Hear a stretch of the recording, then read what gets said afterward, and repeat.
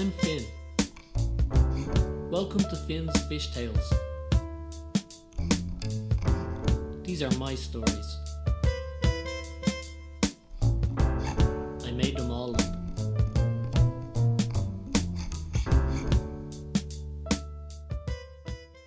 Hello, as the man said, welcome to Finn's Fish Tales. I really appreciate people taking the time to listen, and I've gotten some nice emails.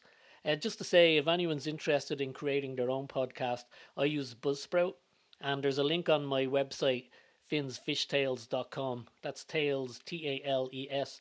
And on the About page, there's a link to Buzzsprout.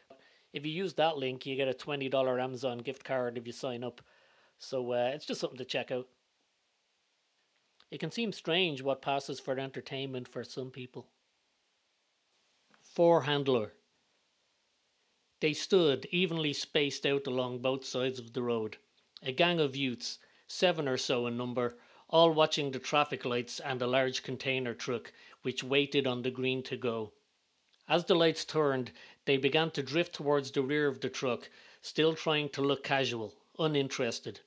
As the truck shifted into gear and began to roll forward, they had already gathered at its rear in a tight grouping, unseen by the driver. Each member grabbed hold of any bar, latch or clasp and made themselves secure. Their timing was impeccable, for even if the driver had seen them, the vehicle was already in motion. As the truck began to pick up speed, they smiled at each other, pleased with their acquisition.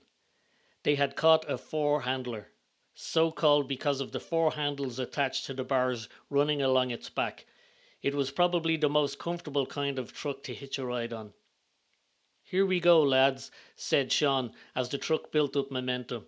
"Deadly," added Joe as he secured his hands around the bar. Each member of the gang had a grip on some bar or fixing. As the truck built up speed, faster and faster, they all knew it was too late to change their minds, and that a slip of the hand could mean death. If the fall didn't get them, a tailing car or van most certainly would. This always created great excitement amongst the boys. Most of the other lads went quiet as they concentrated on clinging on, not wanting to tempt fate, as the trucks would often hit a bump or take a turn at speed, shifting the combined body mass to one side of the truck or the other, making a boy's positioning directly proportional to the burden of the body weight from the boy next to him. "Yee-haw!" screeched Martin, not concerned with such matters. He was the kind of kid who would have played at pirates in a simpler time, always up for adventure. They listened to the truck's rumble and felt it in their gripping hands. "Yeah," they yelped, as the truck hit a rise in the road, lifting them with a momentary jolt. Some sounded in joyful excitement, some in pseudo-bravado. The more cautious of them said nothing, squeezing their steel lifeline tightly as the wind cut around their heads. As the truck rumbled along, their world only consisted of metal, wind, and a need to hold on. After 6 or so minutes, the truck began to slow as it approached the next set of traffic lights. Martin leapt off and landed running. His feet clattered along as he tried to maintain control and not stumble over or into a pole or passer-by. The majority of the boys waited until the truck had almost come to a complete stop and skipped off. Some sighs of relief could be heard, but not from Sean and Joe. "That was grand, Sean." "Sure was, Joe, sure was." The gang split into 2s and 3s as the day's bell was about to sound. Although the four-handler was the most comfortable way to travel, with all guaranteed a solid hold, Sean and Joe always felt a sense of being slightly cheated, as the risk, or as they judged risk, was limited compared to other conveyances. They called their self-styled sport navving. Some referred to it as scutting. They just thought it was a fun way to go to and from school. Joe sat behind Vladimir Brennan, and Sean behind Joe. Vladimir never took part in any of the more foolish exploits of the boys, but he was one of their dearest school friends, nonetheless. He was a fair-haired youth and somewhat of a local celebrity, as his name was unusual for the area. Vladimir kept record of the attendance in a little blue copybook, as he was liked and trusted by the faculty. The emplacement of such trust upon a boy would usually make him an outcast among his peers, but not Vladimir. Due to his likeable nature, he had some kind of immunity against such things. Upon the boy's request, he would write any absences and late comings in pencil. If by the end of the day no teacher had checked his book, he would rub out any entry, leaving the culprits home and dry. He was their man on the inside. Their 3 desks were lined along the wall, consisting of cavity blocks partially covered in chipped grey paint. The boys used to scrape around the blocks, picking at the dust of dried cement with their compasses. Working together, and after some weeks, Vladimir and Joe dug a hole between 2 blocks, just enough to enable them to see through. It was used as a spy hole to look for any approaching teachers if they had been left unattended for any period or a fight was in progress. One day, while exams were taking place in another part of the building, they were left unattended for a good deal of the morning. Sean and Joe were tempted to run out of the place. In a masterstroke of organisation, Vladimir suggested the entire class sneak out the window and go home. The theory being that if a teacher was to come to an empty classroom, he or she would assume the class was being attended to elsewhere. After a brief debate, all were agreed, and the pupils of Class A2 left by the ground floor windows. It must have worked out, as no questions were asked the following day regarding the mass exodus. Vladimir had never hung from the back of a truck, and they never tried to force him to, but he quite often earned his schoolboy stripes. The wait on a half-decent truck, or even a converted van, would often lead to great risk-taking as the school lunch hour would draw to a close. On one such occasion, a kid hitched himself to the rear of a Volkswagen Beetle. They didn't know the kid or how far he got before being discovered, but if he had have been killed, it would have been announced over the school tannoy. Quite often, a stranger would appear and join in the wait, as the gang was made up of like-minded youths, not necessarily close friends. All were welcome and no introduction necessary. The lads' arch nemesis, but also most cherished ride, was the quarter to tour, a post office truck which stopped at their favourite departure point every day at 1:45. Needing to be back to school for 2 o'clock, if they had not obtained a suitable truck by the time it arrived, they had no option but to try steal a ride from their four-wheeled foe. The driver and his mate knew the boys' tricks well. The driver's mate would step out of the carriage and walk to the rear, sometimes wielding a stick.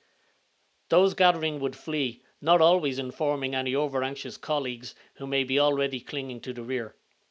They would laugh at his surprise and more at his pain as he got clipped on the head by the driver mate's stick, who would then proceed to shake the stick at the rest of the lads as they laughed. They would back away, but not so far as to miss their chance when the lights changed. Eventually the mate would have to return to the carriage. It was then that the boys would pounce. The back of the truck was smeared with thick axle grease, but the more experienced of them had taken to wearing gloves. After a couple of rubs, the grease became tacky and actually assisted their grip. On occasion, the quarter to tour would speed up unnecessarily to try shake them off, but they didn't mind, as it just added to the adventure. During the height of its popularity, Sean and Joe, along with some other boys, would meet up in the evenings to nav just for the hell of it. One evening they caught a petrol tanker. To them it was like Christmas had come early, as the tanker had a ladder welded to its rear. Sean and Joe scaled to the top. The others were happy to use the rungs as grips. The journeys to school were conveniently short, as a number of traffic lights stood along the route. The petrol tanker, however, was travelling in the opposite direction, out towards the industrial estates of the suburbs. As it took off, they were excited, not caring where they might end up. Sean and Joe leaned back, letting the breeze brush their faces. "This is living, Sean." "Sure is, boss. Beats robbing orchards any day." After 10 or more leisurely minutes, the tanker turned onto the dual carriageway and picked up a mighty speed. They began to feel the wind bite at them whenever they raised their heads. The rest of the boys began to cling to the cold metal body. Sean and Joe began to work their way carefully down the ladder to protect themselves from the now constant blast of wind.